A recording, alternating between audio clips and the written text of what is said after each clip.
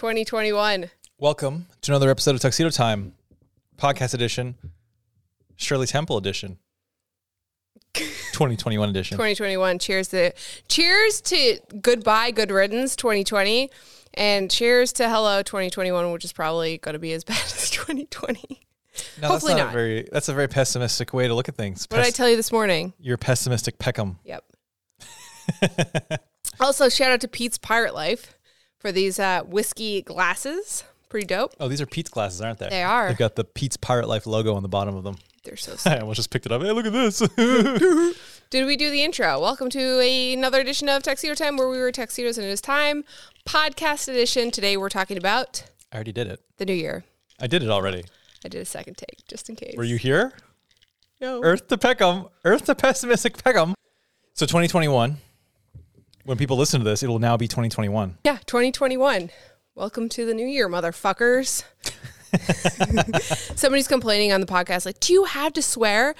And I feel like this podcast, like, it's rated explicit on Apple Podcasts because I swear so much. But also, can I just have one outlet where I can say fuck and not censor it? You can do whatever you want. That's right. It's your life. 2021, no rules. But for me, I am a good boy. I don't swear. That's the funniest shit I ever heard. 2021, man. So like last year was a bit of a shit show. We both made it out. Okay, so funny story though. I could die on my 36th birthday. Can we stop? I don't want to talk about death. Somebody was like, it wouldn't be a podcast episode if Kristen drive Becky to the brink of insanity every single episode. It's true. Yeah, I mean, I'm turning 36 tomorrow. Yeah, tomorrow. Well, see, you're listening to this in the future. Yeah, so the future is if I survive into the new year, I will be 36. Crazy. A funny story Yeah. is that I convinced myself that I had lost a year. You were convinced you were going to be 37. Yeah. Convinced. To the point where I convinced you that you're a year older. I was like, dude, I'm 33. You're like, no, you're 34. You're 34. I was like, dude, what the fuck? I was like, I'm pretty sure I know how old I am. I'm 33. And then you're like, definitely not. Definitely not. I'm 37. You're 34. And then I started panicking. I was like, oh my God, do I have 1 year to like do all the things I want to do before I have to have children, before my ovaries dry up and fall out of my vagina? Because 35 is like, just because I told you one day that 35 was considered advanced maternal age, you're now like, oh, 35 is my deadline for kids. Yeah. I'm like, we're nervous. There's no magic number. It's just like what you always say. It's not like 3 is a magic number. Yeah, it's not like you leave the milk in the fridge up to the expiration date and all the little bacteria are on the side like, all right, boys, jump in. Water's fine. That's honestly what I thought happened, like to milk, eggs. Like when the expiration date hit, it was done. Like they jumped in. And my dad said that one year. He was like, they don't just jump in. But I feel like 2020, I really pushed the envelope of expiration dates. Oh, you totally did. Totally. Yeah.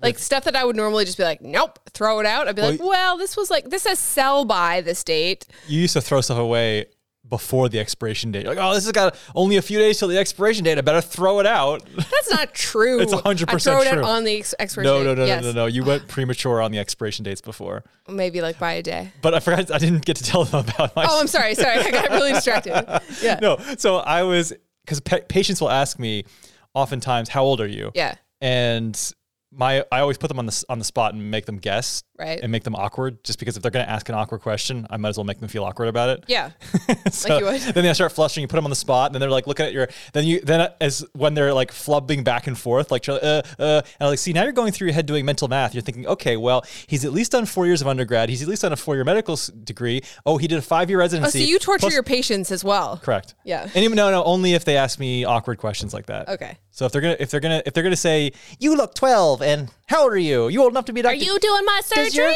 Does your mother know you're here? Got that one a few times. Anyway, yeah. So it's just a bit of fun, and they laugh about it. But yeah, so I was this last month, basically since November. Yeah. A month before my birthday, I was always telling patients that I was 35.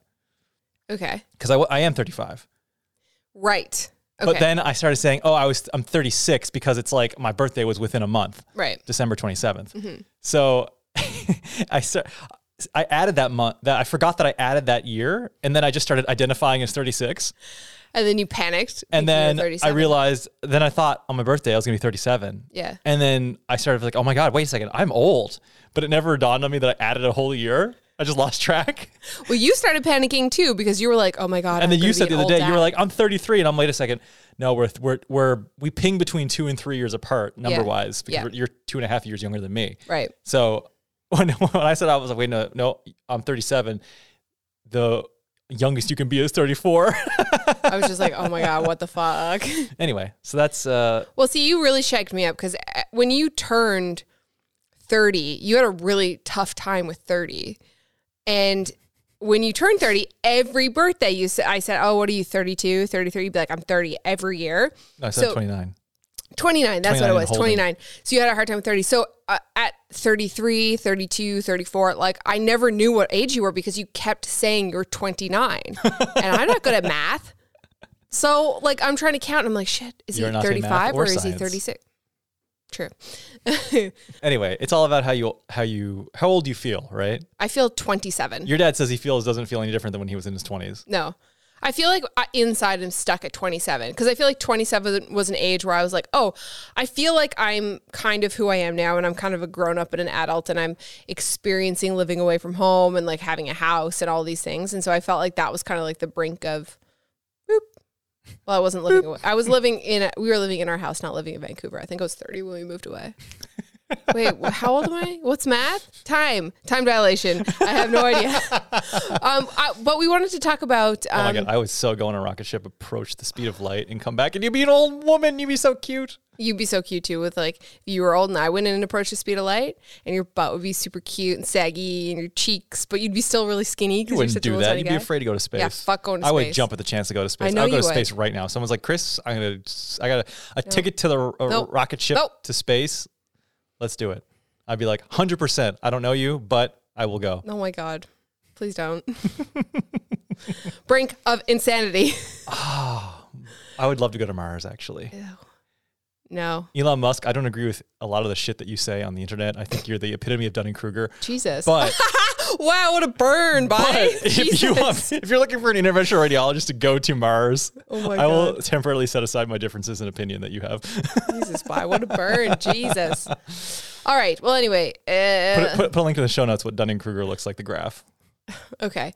Every time we talk about show notes, if you guys are new to the podcast, just started listening or just started tuning in on YouTube, we post everything we talk about, like photos, links, videos, like past episodes of the vlog. Like if we talk about it in the podcast, it's probably going to be linked in the show notes, which is on our website. And our website is beckyandchris.com. The podcast is just /podcast. And then you can just find the episode number. So that's everything. Really creative for somebody who considers himself creative. Well, what is it supposed to be? Like, I'm just kidding. I'm just like trying to Becky drive and you to Chris's break insanity. Vocal show. Vocal show. 2020. Oh my God, that should have been the name of the podcast. Vocal show. We had a little jingle. Welcome to the vocal show. And you'd sing it just like that. Exactly. But I auto-tune it. So it'd be like, oh, God Lord. So 2021, we're going into the new year and it's interesting. I feel like this time of the year, usually like, you know, around Christmas, after Christmas, I find myself like, I don't know if it's like the forced break or if it's like the brink of a new year, but I always find myself like feeling inspired. And part of me thinks it might be like the step away from social media and just like watching different types of content, movies and stuff. But then also this has been happening to me since I was a kid. But yeah, it's like I get all of these ideas and I want to start all these projects like around this time of the year. I keep hitting my mic, sorry.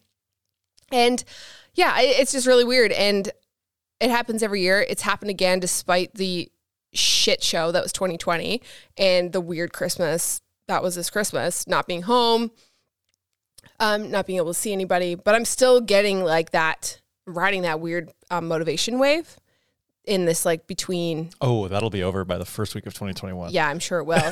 But you know, and this is the time of year I start thinking about like what I want out of the following year. And this year is like really different because, you know, as we seen last year, everything was super like bad. And I am struggling because I'm a person who likes to goal set and plan my year a little bit. And how do you plan for a year with no plan? Like, we're going into this new year and it's like the virus is still a thing, and yeah, the vaccine is here, but now there's a mutation, and like people are saying, you know, spring is when everyone's going to be vaccinated, but then more likely it's going to be February. Are people saying that? I think people are saying like spring, summer is when people are going to be vaccinated, but like I don't think anything is going to be near close to normal until like late fall, like in terms of travel and stuff. Yeah, I think. What's your take on all of that? I think you hit on a point that it's the uncertainty that a lot of people have issue with. Mm-hmm. You know, like if someone says, "Here's the end date, suck it up. You can do anything for this long." I think most people would be able to deal with that. Yeah, but that's the thing. There's no open-endedness of it. Like, right. Everybody remember back to like early spring, like March, say mid to late March last year, 2020. Yeah. Mm-hmm. People were still saying, "Oh, well, maybe, you know, I'll just delay my travel plans until like maybe the summer." Right. Like we all thought, like, "Oh, this is going to be over by the summer." Yeah. And for a lot of people in other countries, it was. Yeah, because they behaved. Yeah, but Americans don't like to be told what to do because they equate that with freedom. Right. Which to me makes no sense because I have less freedoms now. My U.S. passport is worthless. Yeah. And it's ironic because it used to be an American passport would get you anywhere. Right. But I have less freedoms now than I have ever had in my life. Mm-hmm. And it's because of people thinking they want to exercise their freedoms. It's the epitome of irony. Right. But with that said, it's the unknown and the inability to predict what's going to happen in the future. Right. I think things are looking up though. If I had to guess, I would say that the vaccine will slowly continue to get rolled out. I don't think they're going at a rate nearly enough right now to hit their targets. Right. They wanted to have a lot more done before the end of the year. They're probably not going to hit that goal.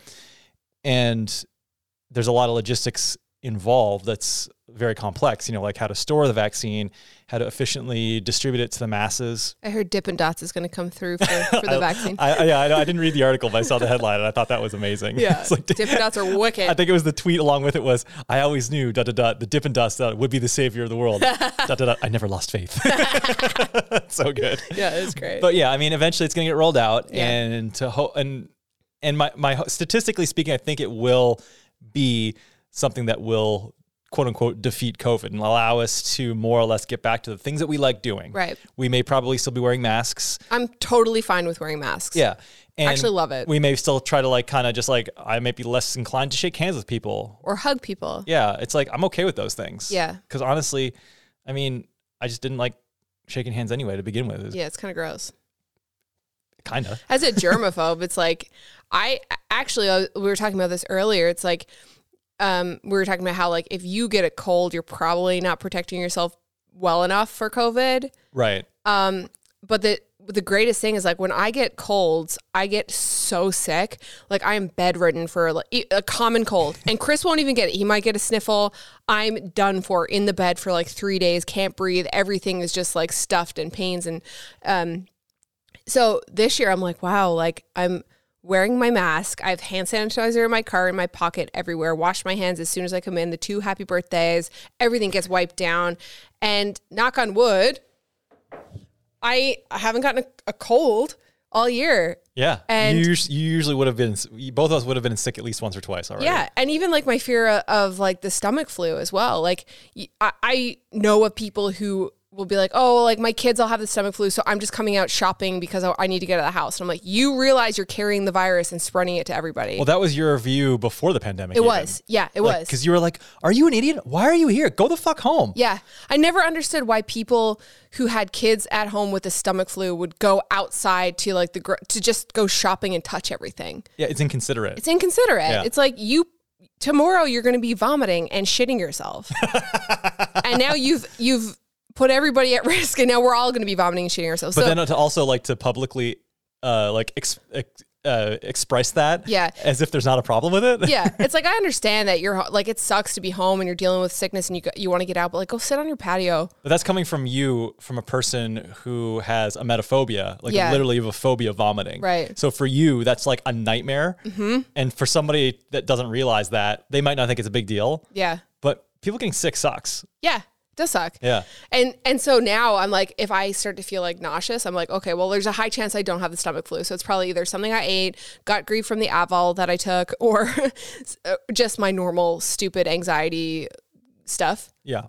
But it's funny that you mentioned before about people who are getting sick still. Yeah. Like I have people I work with and they'll have like a stuffy nose or like a cold. You're just like, And I'm just like, if you are getting sick right now, even though it's not COVID, that means that you are totally susceptible and are To more COVID, Yeah, exactly. It's like COVID is likely more virulent than what you have, and you still caught something. So you are not performing appropriately. Wash your hands, wear your mask, stop seeing people, because I see you out eating with people out in the open. Yeah. It's like Indoors. It's like, oh, we wear a mask. It's like, you take the mask off when you eat and you're projecting spittle when you're eating. Do you see how many food particles fall out of people's mouths when they're talking and eating?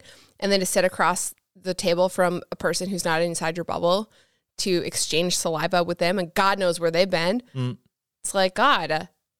But anyway, this isn't about this. This has evolved into a coronavirus vlog or a podcast. So going back to planning for the year, because I had all of these like projects that I wanted to do in 2021, and of course, a lot of those projects got put on hold for a year or 2 years because of the pandemic. And honestly, like I had a hard time with that, which there's bigger problems in the world than your projects getting canceled, but. There were things that I was really looking forward to. And I think that when I like kind of step back and realize that, oh shit, like it's probably going to be 2 or 3 years until you're going to be able to do this. I kind of like got a little bit, I think that was like kind of the start of my like to fall into like this like depressive kind of state this year, like all alongside all of the grief, the stages of the grief, I think that came along with COVID and the realization of everything and people dying and scariness of you going to work every day. But so now it's like 2021, but I don't want to say this year is the year I'm going to do it because COVID and things that are happening in the world are like out of my control. And I don't want to get my hopes up only to be disappointed again in May or June when I can't do said project, and then get discouraged. Yeah, that makes sense. Yeah. Well, looking at it in a sense that it's not in your control, I mean, you're always one to make goals that are in your control. Right. And not making goals like you tweeted the other day. Stop making goals about subscriber counts or followers or metrics that you have or views or watch time. You have no control over those metrics. Yeah. It's so when you make your goals about numbers like that, you just completely set yourself up for disappointment. It's like I've seen people who are like, oh, my goal is like this many subscribers. And then they're sad because the end of the year comes around and they're not close to that. It's like, you can't, I mean, if you want to buy subscribers, don't do that. But like, that's kind of like, unless you buy them, you're not in control of them. No. And you can pull as many levers and as many clickbait titles and as many SEO tricks and, follow the trends. How about putting the ass in the thumbnail? You could put the ass in the thumbnail. That's a pretty good one, right? I hate that. God. Yeah, you can't control like the numbers. You could do everything right. Make the videos about whatever's trending, the iPhone, the new whatever, and making 3 videos a week and top quality stuff. And like, you can't, they might come or they might not come. Yeah. It's like betting on a lottery. Yeah. So it's like basing your feelings of success and well-being on if you win the lottery or not. Yeah. Yeah, exactly. That's exactly what it's like. So I always think like, your goal for the year shouldn't be like 100 subscribers or 100,000 subscribers by the end of the year. It should be something that you can control. Like, I'm going to make 100 videos this year, or I'm going to learn how to color grade. And by the end of the year, I want to be able to color grade like this movie or like something specific like that. I want to learn how the ins and outs of how my camera works. And by 6 months from now, I want to be able to shoot manual. Like, that's a goal because you control that. Right. But saying like, I want to hit 1,000 subscribers on YouTube, like you can't control it. I want to get 100 views or I want to get like 1 million views on this video. Like, it's impossible to be able to predict or control that. Yeah. But the funny thing is that if you make more of those realistic attainable goals, like I want to make 100 videos by the end of the year, that's like 2 videos a week basically. Right. Then there's a higher chance that you'll hit that. You'll hit some random metric goal just because you've put the work in. Exactly. 100%. And then you're like, that's just a bonus. You've hit your goal and you've like learned something along the way. And you're probably mentally a lot better off Yes. because you're not constantly disappointing yourself, becoming a slave to the algorithm. Right. Well, you and I kind of we have like different ways of setting ourselves up for like a new year or whatever. Like we don't set resolutions. I think resolutions are stupid. My goal. They don't give gifts. They don't make New Year's resolutions. I never like. Bah humbug. Yeah, no, we are. But going back to like resolutions and goals, like we don't set New Year's resolutions. We set goals, but we have kind of like different philosophies on goal setting even. And like for me, goal setting is like super important. But why don't you talk about like how you work? Yeah, I mean, I set goals probably only on the large scale. Yeah. Like I want to, like when I was a kid, it was like, I want to go to medical school. That was my goal, you know, or like during residency, I want to fly helicopters. I just decided that's what I want to do. That became a goal of mine. Right. And that wasn't something that you could just do over like the next couple of days and have it done. It's not like, oh, I'm going to clean my room. Right. You know, that was something that took a little bit more planning, which funny enough, I got in the mail the other day, my box from Robinson Helicopters. Yeah. How crazy is that? Yeah. So I pulled, for people who didn't see my Instagram story, they sent me a couple calendars for 2021, and in it was they featured one of Becky's photos, and it was shot in Carpoon Island on our Cold Island trip in Newfoundland. And it was me walking up the helipad, holding my camera, walking towards our helicopter. And it was kind of just at sunset. It was kind of like a silhouetted shot. Yeah, it was like a silhouetted shot. And I kind of had this realization that, you know, in like 5 years ago in 2015, when I got kind of like, I think I said the way I worded it was bitten by the helicopter bug. Yeah. When like I just became obsessed with helicopters and like loved the idea of being able to fly them and go on adventures with them. You know, never in my wildest dreams in 5 years, I'd be like, oh, okay, here's a photo in the Robinson Helicopter official calendar. Yeah. Because they hit me up on Instagram. They're like, hey, can we use this photo for our calendar? I was like, yeah, sure. So I sent them the high res version. Funny enough, they actually used the low res version. But anyway, sad. It is sad, lost opportunity. But anyway, you know, JPEG artifacting aside, it was still cool to see literally me in that helicopter with our helicopter. And if you told me like 5 years ago, like, hey, by the way, in 5 years in 2020, you're going to see yourself in this calendar. Yeah. That was officially produced by Robinson Helicopters, I would have not believed it. I would have been like, get out of here. That's crazy. Yeah. And also shot in Newfoundland, like our home province. Right. Yeah. It was just something that was kind of, to me, just kind of, it's funny because life changes so slowly in most cases, and you achieve your goals so slowly. So sometimes it's nice to look back and almost picture where you are through the lens of where you came from. Yeah. And you can sort of appreciate, you know, your progress. Because I think a lot of times it's hard to, and it can be kind of depressing. You think you're not making any moves, and you think everybody around you is like, you know, accomplishing all this stuff. And it's hard to, especially in this day and age with social media, like everything is comparison. And sometimes it's hard to kind of really appreciate how far you've come as a person. Right. So I think that was kind of one of my moments. I was like, you know what? This would have been, I wouldn't have believed this in 5 years ago. Yeah. So that's pretty cool. It's sick. Yeah. It's wicked. And it's hard to kind of like not come off as like, oh, braggy and all that. But that was like one of your goals. You're not like, knowing you, like your goals are usually like you have one or two big ass goals, not like a ton of little ones. I'm sure you do in your head of like, oh, this is the thing that I want to do. But like your routine of that is like you pick something big, like learning how to fly helicopters, which is not like something that people just do without research and planning, but and then being okay with like how long that journey is. Well, I mean, like knowing, and you'll do everything in your you will do everything to make it happen. Like when you say you're going to do something, you do everything to make it happen. Or sometimes I'm like, oh, fuck this. For that goal in particular, like I knew it was going to be kind of a long one because I couldn't. There's nowhere on the island that I could have trained. Right. So I knew I had to do it when I was away for a long time. So I figured the only time I'm ever gonna be able to do it is when I'm gone for fellowship. Right. And it would have been really difficult for you to do it if you didn't do it that year. Anyway, but yeah, I think for goals for me, it's not just about making the goal, but I just have a very obsessive personality and I kind of analytical, I guess. Yeah. And I'll just make a bunch of lists. Yeah. And almost like to-do lists, yeah? Yeah, to-do lists, essentially. Just big to-do lists or like steps to get places. And this is what I have to do to get here, to get here, to get here. And that's how to accomplish this big goal. but that's just kind of how I naturally think. And I don't think everybody will necessarily think that way. Right. Like, but you don't write them down. No. No. I might write down my list of like things that I need to do. Like at a given time to.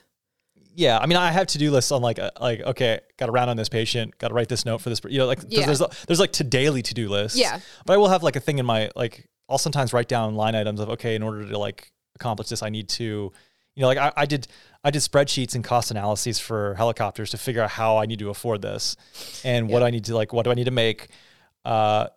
And then I did a lot of different scenarios too, where like, okay, we'll roll it into a business. We'll start a flight company. Like we'll how to make it financially. Yeah. We'll hire a pilot to run the thing. And then we'll have, and I did a lot of different calculations. Yeah. There was like a bunch of different like business ventures that you could have gone to like make it happen. Yeah. But none of those business ventures included moving to the US. No.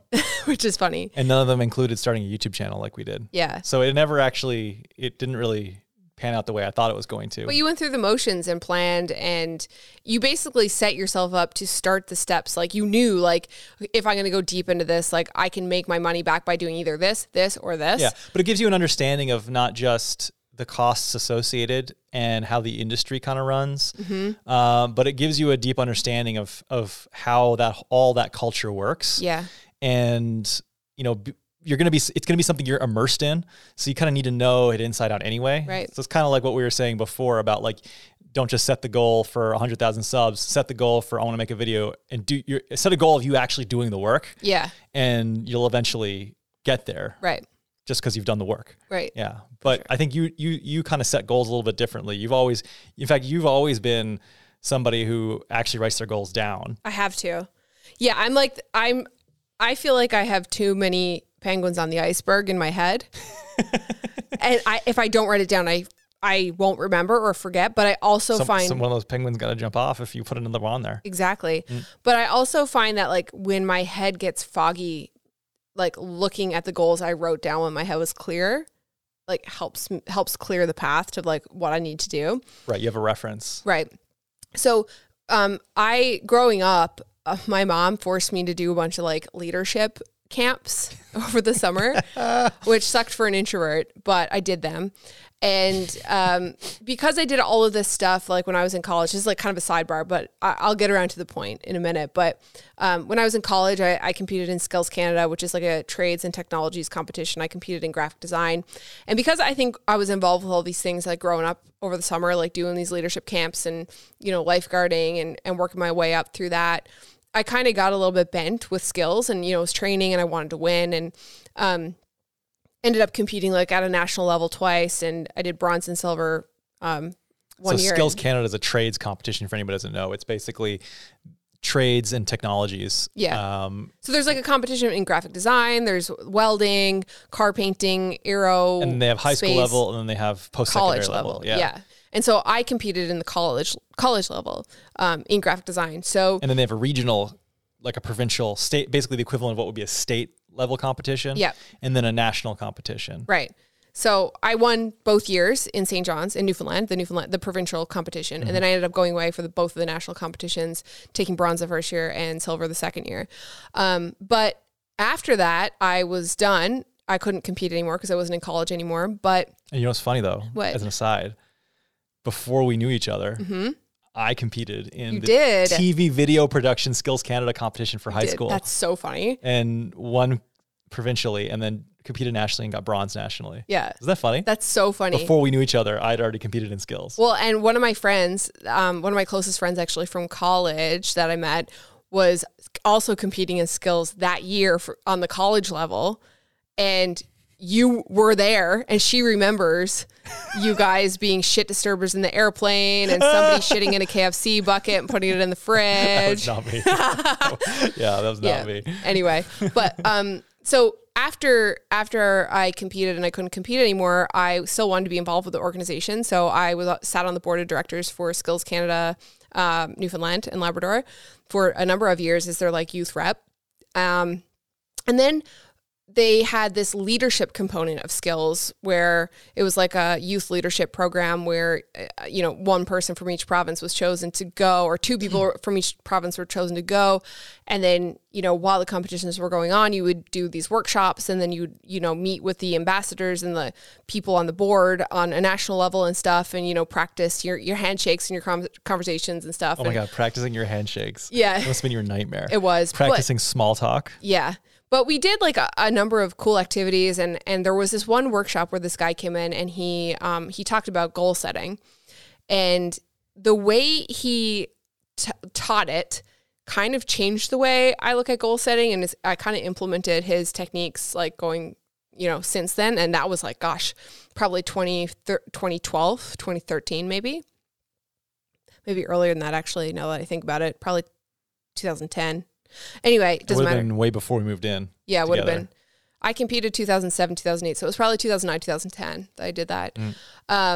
Anyway, so he kind of taught it as like, you take your fearless life altering goal. So you're. Do you remember his name? Stu Saunders was his name. Interesting. Decade later, Stu Saunders has left an impression on you. Yeah. I think he runs like a leadership camp, like a big camp, like somewhere in Ontario. So anyway, he kind of taught it as like, you have your big fearless life altering goal, which is like your 5-year big ass goal. Ass goal. And I think sometimes like when you think about goal setting, you're like, I want to do this big thing, and you think you have to do it within that year. And that's when you kind of set yourself up for failure, because you're like, I need to do it this year, and this is my big idea. So he taught it as like, yeah, you have your fearless life altering goal as your 5-year goal. So say, for example, let's say, because I'm a person who needs examples to relate it to my life. So say if your big fearless life altering goal was to make a documentary. So that was your 5-year goal. And you were a person who was just starting off in video. Maybe you knew a little bit, but you wanted to start a YouTube channel, but you weren't quite there, but you knew you wanted to make this doc. So your 5-year goal, big goal, would be to make a documentary. And then from the point now to the 5 years, you kind of like work yourself backwards. So your 3-year goal might be to make a bunch of short films on YouTube. And then your 2-year goal might be to put a weekly vlog up about your life every single week. And then, your 1-year goal might be like to work making a video a week into your life. Maybe your 6-month goal is to learn how your camera works in and out and become an expert in that. And maybe your 3-month goal was like actually sitting down and starting filming yourself in front of the camera, and your 1-month goal was like making a plan and what that would look like. And so you take your life altering goal and you work backwards to the point where right now where you're starting, you kind of have action items. So your first year of goals, if you're 1 month, 6 month, 1 month, 3 month, 6 month goals, they're kind of these little goals, these little action items that kind of set you up for this big goal 5 years down the line. Because what I always found like was overwhelming was like, I'd have an idea, say like, I want to start a business, and then it's like, I have to start it right now. When you think about starting a business, there's so much like, do you need capital? Do you need gear? Do you need an audience? Do you need a brand? Do you need what are you going to do? Do you have the skills to do it? And then it becomes overwhelming. It's very daunting. It's daunting because this goal of starting a business stuck in a 1-year timeline doesn't work. It needs to be stuck into a 3 or a 5 year timeline. Especially if you have skills that you have yet to develop. Exactly. That are required to be successful in said business. Definitely. And there's always skills that people don't have, whether they know they need them or not. Correct. And having that all added up and not having any, it's like having a goal with no ladder to get there, with no way to get there. Exactly. And for a lot of, I guess, and I think I'm lucky enough to just to kind of, I kind of automatically will break things down into how do I get there and do that work back schedule kind of thing. Yep. But I never really called it mini goals. I just considered it in my head part of the big goal. Yeah. It's kind of like a to-do list to get to the big goal. Yeah. It's like, I have to do these things in order to get to this goal. Yeah. That's just what has to happen. Where I look at it as like mini attainable goals to reach that big goal, because I find that if I say like, okay, my goal for the next 3 months is to do this task, and it's an easy-ish task to accomplish. It's not like too overwhelming. And to be able to say, okay, I did this and scratch it off, it keeps your motivation up to continue on to the next one. It makes you feel really good. Few things in life more satisfying than ticking off a box on the to-do list. The best. Yes, it's so good. How many people out there have added stuff to to-dos that they've already done just so they can tick it off? Let us know in the comments of the YouTube video. Yeah. So anyway, so that's kind of like, ever since learning that, that's kind of how I work my goals. And some years it's as intense as that, the 5 years, especially when we started YouTube. I had the list done. I had so many notebooks just filled with like things I'm good at, things I'm bad at, things I want to do, things I'm interested in, my 5-year goal, my 3-year goal, my 2-year goal, my 1 year, and then like 3 months, 6 months, like broken it down evenly. And I'm sure like, and it's okay for your goals to change too. Like you could get to your 6-month goal and realize, oh wait, there's this other thing that I like a bit better that kind of tweaks that 5-year goal. And you can go and rewrite your goals to like match your destination kind of thing. Like you don't have to go through, and if your trajectory changes for whatever reason, you don't have to like, just because you wrote these other goals down and you're not really interested, like, and you found a new pathway, doesn't mean you have to. Yeah, that's another mental health trap. Yes. I feel like there's mental health traps. It's like there are, setting goals that are based on non-tangible things like subscriber counts. That's a mental health trap. Setting goals and thinking that they are inflexible and that you have to keep working towards the big life-altering goal despite you not maybe realizing you don't even like it. Yep. That's another mental health trap because and that's like my parents told me like when I was when I first started university, and they were like, Chris, you know, you don't have to go to medical school because you said you wanted to be a doctor when you were 8 years old. Like that's not something you have to do. Mm-hmm. You've been doing a lot of BMX videos and a lot of, you know, making a lot of films. And, you know, if you want to go into film, it's something that you're obviously passionate about. And, you know, if you want to do that, that's a career opportunity that you can do. Right. That's really great that your parents were so supportive and like open to that type of career option for you as like a person who wanted to go to med school with the brains that you have. As somebody with a Chinese mother, she was very outside the normal mold of, you know, you have to be lawyer, doctor, engineer kind of thing. And your mom has always been super supportive of me doing whatever I want to do. Yeah. Like in the creative world. Well, she always told me one time that she says, Chris, you can be successful in whatever you want to do. She says, there will be people in any field that are good and the cream will always rise to the top. So as long as you're working hard towards something and you're giving it your all, then you're going to be fine. Yeah. And ooh, I love that. Yeah. So some things are, and I kind of extrapolate this part, some things are more, a higher percentage of people will be successful. And I mean, how to define the term successful is very nebulous too. Like, and a lot of people will use money as a surrogate for success, which is a very flawed way of thinking as well. But with that said, you know, there's going to be a top percent of people in every field. And if you're good at something, you know, naturally, plus you put the work in, there's a high chance you can get there. Right. Not to say you're guaranteed to get there, because there's always an element of luck involved. But with that said, you know, she said, you don't have to do medicine if you don't want to. You can do film if you want to do that, whatever you want to do. And I kind of, I was very immature at that time in my life. That was the time when I was doing 10 sleepovers with my buddies, and we were, we learned how to, I love how you're like, you're trying to find a way to say this in a polite way. You suck air into your asshole and then fart. We learned how to aspirate air into our rectal cavities and then expel it in a flatulent manner. And we were doing it for hours on end. It was the professional way to put it. And so I was talking to Beats. So Beats, my buddy, one of my best buddies from childhood, called me actually last night, Christmas Eve. Christmas Eve. And said, and we were catching up, and I reminded him of that 10 sleepover and how funny it was. And this is kind of going back to like, so Beats is an engineer. Yeah, Beats is a professional engineer, and how we were like, how we were saying how we feel so much the same age, and it's all how old you feel. Like I still feel like I'm in my early 20s, or in my late teen years, but we feel older physically. Like we get, you know, he's like, I was riding mountain bikes the other day and I fell, and an injury that I would have just popped right back up from. I couldn't, like I was out for a full week. Yeah. And then we were talking, I was like, yeah, you know what? My humor is still the same. I still find the funniest, like toilet humor funny. And we were talking about that 10 sleepover. And he's like, Chris, did you realize though, that I was the only one that couldn't do it? And I was like, really? He's like, yeah, I've been beating myself up all these years. Oh my God. And I was like, well, Beats, for what it's worth, I always thought that you were right up there with us, the best of us, ripping them all night. And he's like, thanks, man. Anyway, I digress. Going back to the goal, you know, these mental health traps. Yeah.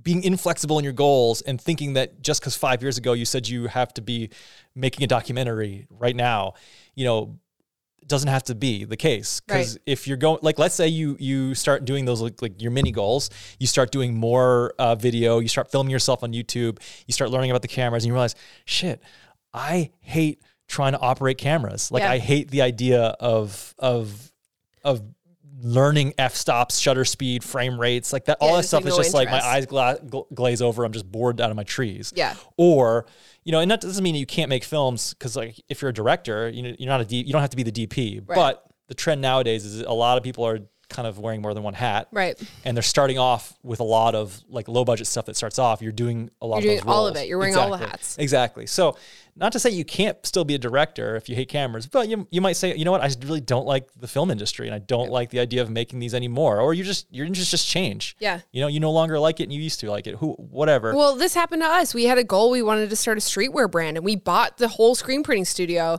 started a side brand to pay for the streetwear brand, and then completely lost interest in streetwear. Yeah, pivoted. Completely. Yeah. And then just decided, you know what? It makes sense for us to let this go. Yeah. Because we're not passionate about this anymore, and it doesn't make sense to not do to go into a venture like that and spend so much money if we're just like not even into wearing that type of clothes anymore. Right, but we went all in. We did go all in. We went all in. We did. We had a full screen printing studio. Actually, full circle, me and my best buddy Beats, one of my best buddies. Yes, shout out to Beats for always being there to help us with anything that was a pain in the ass. He flew to Hillsville, Virginia with me from St. John's, Newfoundland. We got one-way tickets to Hillsville, Virginia, rented a U-Haul, drove to this guy Joe's house. If you want to hear the full story, it's in episode 1 of this podcast. Is it episode 1 of this podcast? It's either episode 1 or episode 2. I think you'll find it. I'll leave it in the show notes, BeckyandChris.com/podcast episode 19. I think this one is. We drove the U-Haul with the screen printing studio equipment all in the back. Yeah. I randomly brokered some deal with some guy in Pennsylvania, in rural Pennsylvania, sold one of the extra dryers to help subsidize the cost. Yeah. And then got stuck in customs for 8 hours. It was crazy with a broken wrist because we made it a BMX road trip. Yeah, obviously. Anyway, kind of a nuts thing, but we poured our heart and soul into that. We did. And we wanted to make it work, and we just never eventually. Yeah, like you said, we started screen printing for other people as well as started doing T-shirts for our marketing agency. Yeah, Bold. Yeah, Bold Creative. Well, and it's funny because at the time we bought the screen printing studio and we're like, okay, we're going to have the streetwear brand, but we're going to start this marketing company on the side and we're going to screen print for people to make money to fund the streetwear brand. Right. And then as we were doing that and losing interest in streetwear, we're like, oh wait, this company, Bold Creative, the branding came, the name, everything came just so easily. We didn't even overthink. We were just the name is Bold Creative. That's it. And we were racking our brains on what the branding was going to be for the streetwear brand for probably a year. We could never settle. Yeah, and it was just nothing felt right. And I think we psyched ourselves out. I think we did too. Yeah, we were so obsessed with having the perfect name and everything being perfect that we failed to launch. Yeah. Totally. We were overthinking 100%. We talk about this all the time with YouTube too. People overthink, don't start, and then 3 years later they're like, shit. Whereas if you just started, you would have been in existence, but now you've lost that time. Right. Yeah. And then you lose motivation and steam on it, you kind of take the wind out of your sails with it. Right. Yep. So Bold, I think we should do a full podcast on Bold because we're at 47 minutes now and we still have some stuff to talk about for 2021. But with Bold, the branding came so easily, and then we were like, wait, this makes more sense to screen print for people, do photography and video and design for people, and just have clients. And that, and after a while, we realized we didn't like screen printing and ended up letting the studio go. Well, it was too labor intensive. It was too labor intensive, and you were working. I didn't really like screen printing, and so we let that go. But Bold turned into a 10-year business for us. Right. Right. And laid the foundation for all the skills you use on a daily basis now. Yes, 100%. And while making YouTube videos is so different than anything I did for 10 years with a business, we still made commercial videos during that time. We did a lot of design work, a lot of packaging, a lot of billboard design, you did all that. A lot of interior photography. So these are all things that now are showing up on our YouTube channel. So it's not wasted time, but it's funny just we our goal was the streetwear company, and then we realized we didn't want to do that anymore, and so we pivoted, and I'm glad we did. Yeah, but I remember feeling like I was selling myself out for the longest while, thinking, oh my God, I said I was going to do this, and when I didn't know you felt like that. Well, it's when I say I'm going to do something, I'm going to do. I need to do. There was that element of that, for sure. Same with the shoe company. Oh my God, yes. So funny enough, Cold Island was actually supposed to be a shoe company, and we were men's dress shoes. Men's dress shoes. We had custom men's dress shoes. we even went to Spain to the factory Yep. to pick out the fabrics, the materials, meet the people who were making the shoes. Yep. Handmade Spanish leather shoes. And we spent, and Cold Island was one that came pretty quickly. Like the name came around quickly and the branding came together quickly, and we had the look and we knew what we had the wanted. feeling We and had the feeling. essence. Yeah, we knew. And like I said, we went to the factory, we had the designs done. And then this was right before we moved to Vancouver. And we were like, you know what? I don't think it makes sense to do this right now. Right. We should wait till we come back from Vancouver because we're going to be living in 370 square feet. I was going to fellowship. You were going to I fellowship. had way too much on my plate. I couldn't do due diligence to it. Yeah. And then like that year in Vancouver, again, our interest shifted. Yeah. And we just completely lost interest in the shoe company. You lost interest in menswear as well because you were really into that for a long while. And and we were just like, you know what? All I wear are t-shirts and tuxedos. Yeah. And by tuxedos, I mean Sweatpants. comfy clothes. This is my Star Wars. Your Star Wars My jammies. Star Wars matching jammies. Thank you for buying these for me. You're welcome. And I think with that, I was almost a little bit relieved that we let the shoe company go because I was super pumped on it and I was excited. But then also like there was something about it that was just like making me a bit uncomfortable, which sometimes can be a really great feeling when you're going into something. But also I was terrified starting a shoe company in St. John's, Newfoundland of like $200 or $300 or $400 Spanish leather. That company never would have. I don't think it would have worked. No, we had too many barriers. Yeah, there were too many barriers for sure. But and so we ditched that company, but we shelved the name Cold Island And the brand and the feel. and the feel. Now, Cold Island, 4 or 5 years, whatever later, turned out to be our 5-part helicopter series. Yeah, I think, and now looking back on it, it fits that travel series way better than it fit a shoe company. 100%. Yeah. We took the name and actually the font and stuff, but we left behind the navy and the gold for more of a gray look, dusty look. Yeah. But I think the overall theme from that and takeaway was it's okay to pivot your goals and abandon goals. Yes, if it's not working out or if you don't like them or if it's just not feeling like a good fit or if something comes along that you prefer. Correct.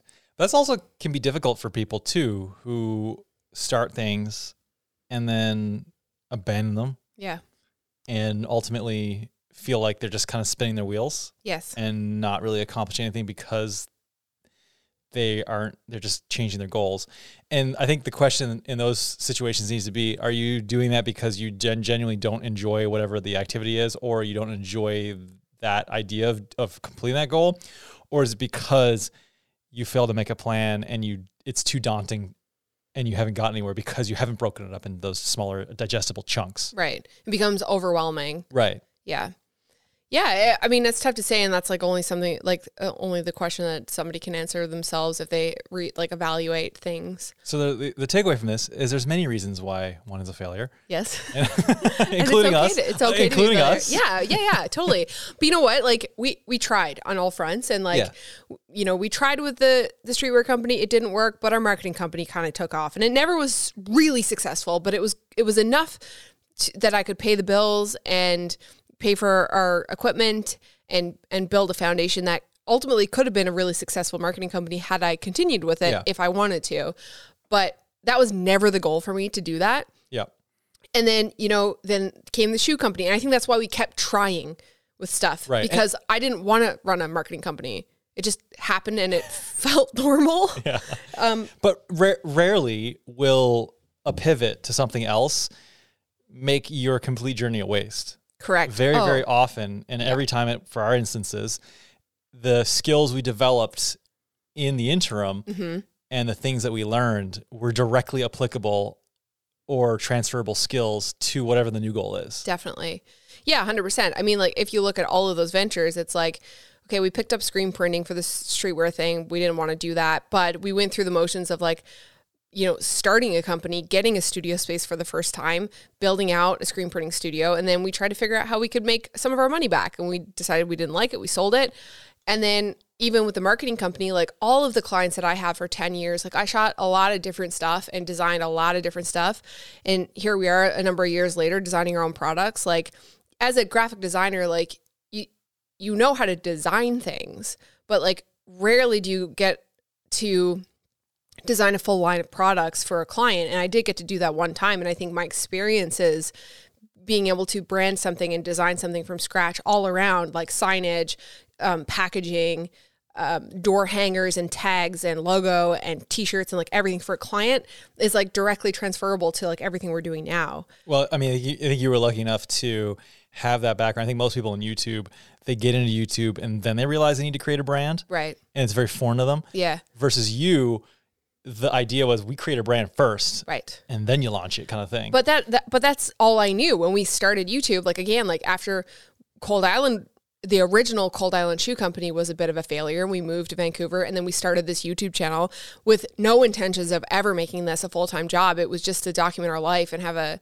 timeline of our adventures. And the plan was to go back to Newfoundland and continue. Like my sister was, kind of working with some of my clients, and I was going to come back and continue with the freelance stuff. And then, things just happened to be like, oh, well, maybe this could be a thing. And then I wanted to do the blogging thing. And then, so it's just like a bunch of tries. But like you said, like everything along the way, like we used to make these extensive videos for like B-boy competitions back home where we were like trying to tell a story and make an ad. And like, how do you make the second iteration of that work with the first one? And like all of those things that we did, even if like looking back on it, they were good or they weren't good, we'd have to look back on that with an analytical eye, but those are all experiences that we're like, oh, well, we made videos before with 5D Mark IIs, but we can make videos for YouTube. Or DVX 100s. Yeah. Or Sony VX 2000s. Exactly. Or Sony Hi8 TRV 87s. Right. And the delivery platform and the format was completely different, which felt like a new venture, but you still had the foundation of like, I've made a video before. I know how Final Cut or Premiere works. At the time it was Final Cut. And I know how my camera works, but it still took us 4 years of making weekly videos, sometimes 2 and 3 videos a week to get to where we are now. And only now I feel like I'm finally thinking like, oh, I see a clear direction on where I want to take this and what I want to do with the rest, like with the next 5 years. Whereas like the previous 5 years was kind of just like working and building skills and trying to figure out how YouTube works and how to improve my skills and how to learn how to color grade and how to learn how to tell stories and figuring out like how this can be a career option. Yep. But it's constant pivot. Even in the last 4 years, we've been pivoting, but going back to like Cold Island, I feel like Cold Island ruined my life. You mean Cold Island, the shoe company, or Cold Island, the series? Cold Island, the series, because I mean that in the best way. Link to those videos in the show notes. Yeah. Cold Island's, when we refer to Cold Island, the series, it's a 6-part sort of travel documentary series that we released on YouTube. Yeah. That documented us flying a helicopter from Buffalo, New York to St. John's, Newfoundland. Right. And the trials and tribulations that ensued. It was the first time. So when I say it ruined my life, I don't mean that in a negative way. I just think it solidified like a little bit more of where I want to take things. It spoiled you. It spoiled me because like I always wanted to make a travel series, right? I talked about that before. And then we made this series where we tried really hard. Like we worked so hard on that series. We planned the trip for like a year or more. And we did a lot of planning and a lot of research, and then like the editing and everything, like filming everything, editing everything, branding everything. Like it was a lot of effort. And now all I want to do is do more projects like that, like more longer format, polished stuff, because I was so content with putting up a vlog every week for 3 years. And then we made Cold Island, and I was just like, wait, I want to do more like that. More polished content. More polished content with like, it was so fun to like brand an entire a piece of content like that, like a bigger project. Yeah. And then like do it, like designing all of like the Instagram stories and the trailers and the graphics and the teasers. And like, it was just like a full package deal. And it was so much fun. And now you're a true graphic design nerd. I know, but now I'm like not content with just making vlogs. Mm-hmm. And I think going back to like 2020 and why I was so disappointed is because I had this, like we had this other project that we wanted to work on. That was not a series, but more of like a documentary type film. Excuse me. And we were planning that for a long time. I was diving into like, researching and figuring out what that was going to be and look like. And ultimately it couldn't happen because we couldn't travel. And it really it was upsetting. It was because I wanted to do it and I was like super motivated to do it. And in the end, we ended up pivoting and putting out The City That Changed Our Life, that short film we made, because I had to make something. I had to fill that void of not being able to make this documentary with something. And link to that video in the show notes. Yeah, link to that in the show notes. And that helped. Making that was like super helpful because I feel like it was a moment of closure from like a story that was pretty painful. Yeah, that story, we had talked about it a few times through different vlogs, through Tuxedo Time before it was a podcast, when it was on a video. Like we talked about it in piecemeal fashion, but there never really was sort of a start to finish over high level view of what the whole situation, how we ended up leaving Vancouver, not going back to St. John's, and then coming to Buffalo, like how we ended up there. Yeah. All in sort of one spot. Yeah. And that's kind of what the goal of that was. And I think, like you said, it was more of a closure for us. Definitely. It was a bit of a therapeutic type thing.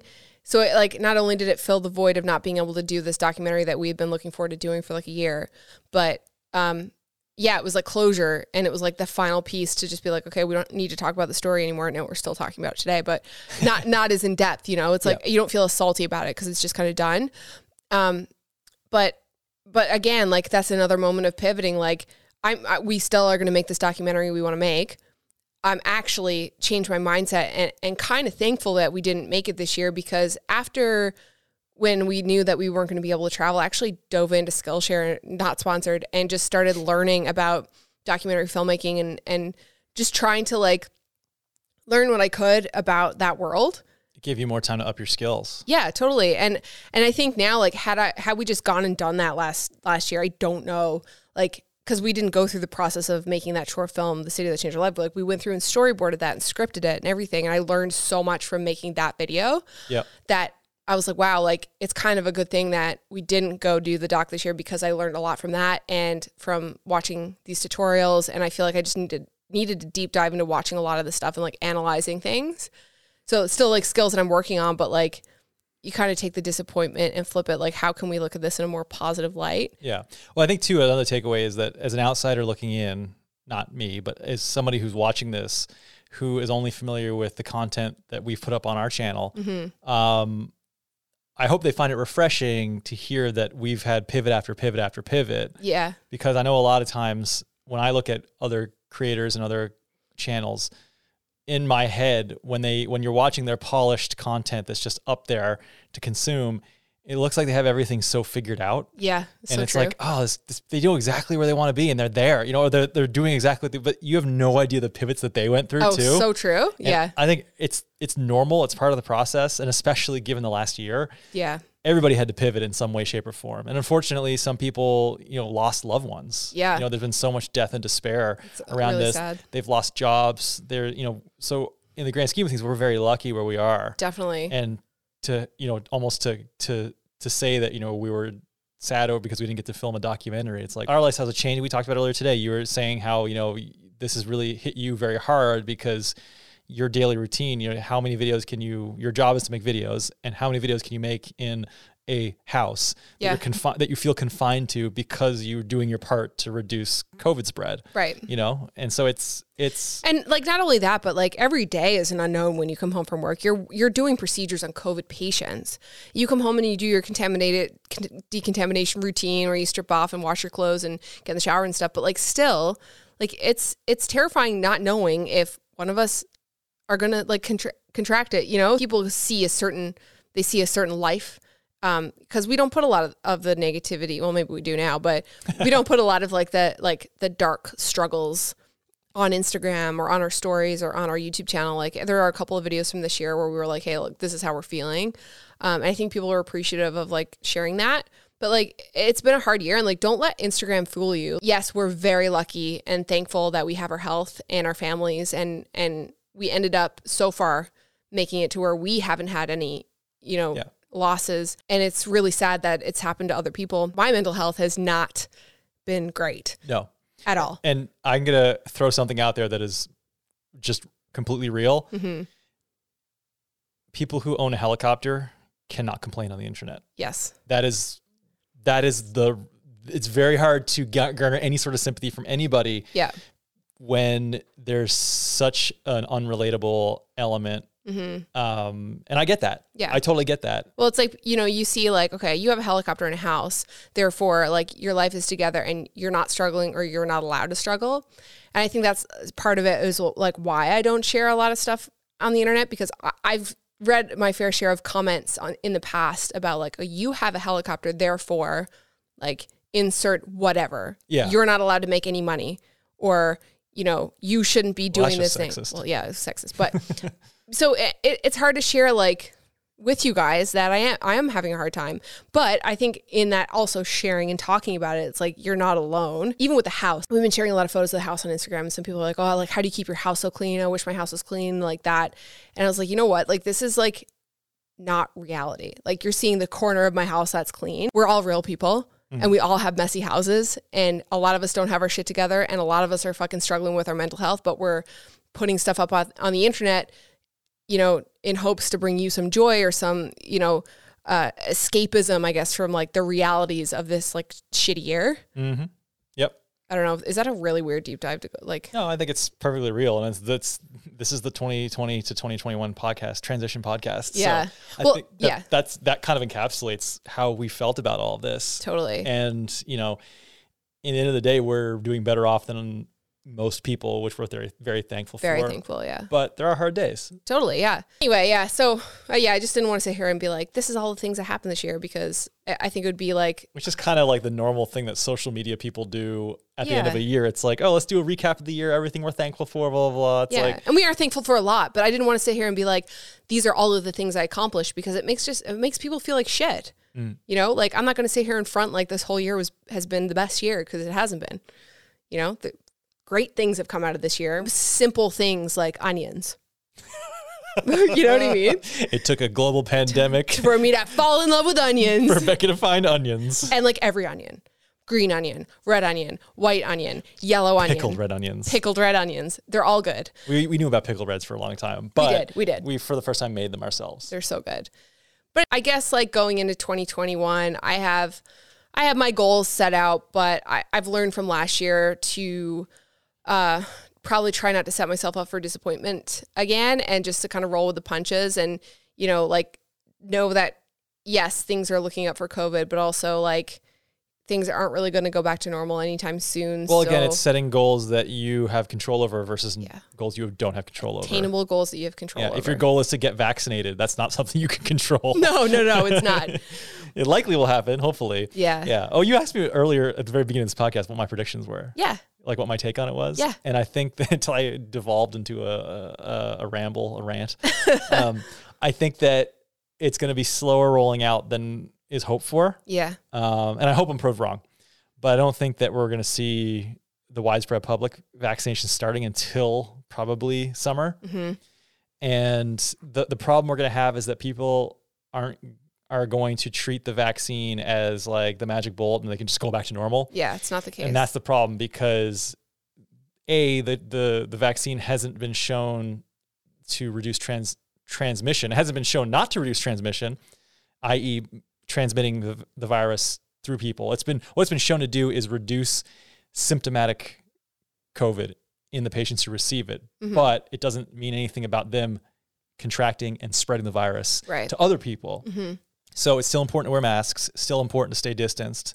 And also because, they say 90%, 95% effective, there's still, 1 in 10, 1 in 20 people who are not going to have a response to the vaccine, and they're still going to be able to contract it themselves, and B, able to transmit it. Right. So it's not this, if you have a 1 in 10 chance of the vaccine not being effective, that's a pretty big number. That's a big number. From a vaccine number, it's actually very good. Yeah. But from a just rolling the dice number, you wouldn't like put on a parachute if it's only a 9 out of 10 chance of working, Like you wouldn't just throw caution in the wind and not take other precautions. Right. So we're still going to have to work together as a society to, maintain distance, keep wearing masks. Mm-hmm. But hopefully what I'm hoping it will allow us to do is still, with all those precautions still in place, it'll allow us to get back to normal lives. Right. But, getting back to things you can't control, if say a scenario happens where the vaccine isn't as effective as advertised,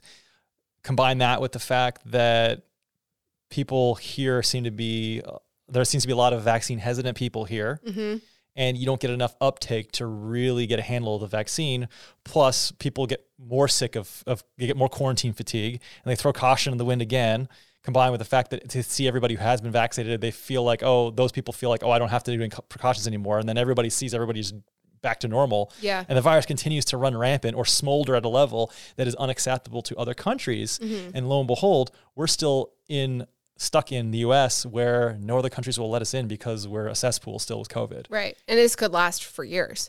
There is a scenario where that could happen. So I'm not predicting that. Yeah. I'm just saying that we still have to be vigilant and we still have to treat it with respect and we still have to do the right thing. Quick change in subject because I think we talked about this and I'm stressed. Today, this week, I guess, marks 1 year of podcasting. Oh, happy 1 year anniversary. Hold on now. Yeah. Okay. Oh, I know. Wait. Applause? No. No. Will you do the monolith? Yes. That's, of course, the last one that I touched. Well, I think we need to get some labels on those. And I think for this year, for 2021, we need to start programming some sounds in there. Yeah. For sure. Well, I know my favorite one is the sad trombone. Yeah. Or that one's the green one. Which is the green one, yeah. Yeah, 1 year. So we only managed to get 18 episodes up this year. But you know what? We started and we got 18 episodes up this year. All right, anyway, enough of that. Once again, guys, thank you so much for listening. Are we done? Yeah, I think so. Okay, thank you guys so much for listening. If you're watching on YouTube, let us know in the description. Nope. Let us know in the comments what you'd like to hear this year, what you want us to deep dive on, talk about, argue about. And don't say aspirate air into your rectal cavity. Yeah, we're not going to demonstrate that one. And if you're Unless you really want us to. Well, maybe you should start an OnlyFans for that. Oh my God. If you're hit us up on Patreon for the behind the scenes content of Chris aspirating Chris's air. butthole. If you're listening on Apple Podcasts, rate, review, and subscribe. 5 stars only, please. But also it does help our podcast get recommended to other people. So if you leave us a little rating ditty, and keep in mind this is rated explicit, so don't base your review on the swearing because you are warned. True. Thank you so much for sticking around with us throughout this entire shitty year. Fingers crossed that 2021 is a little bit better, and we just have a camera that died. So cool. We're gonna end it. There you go. All right. Bye-bye. Happy New Year.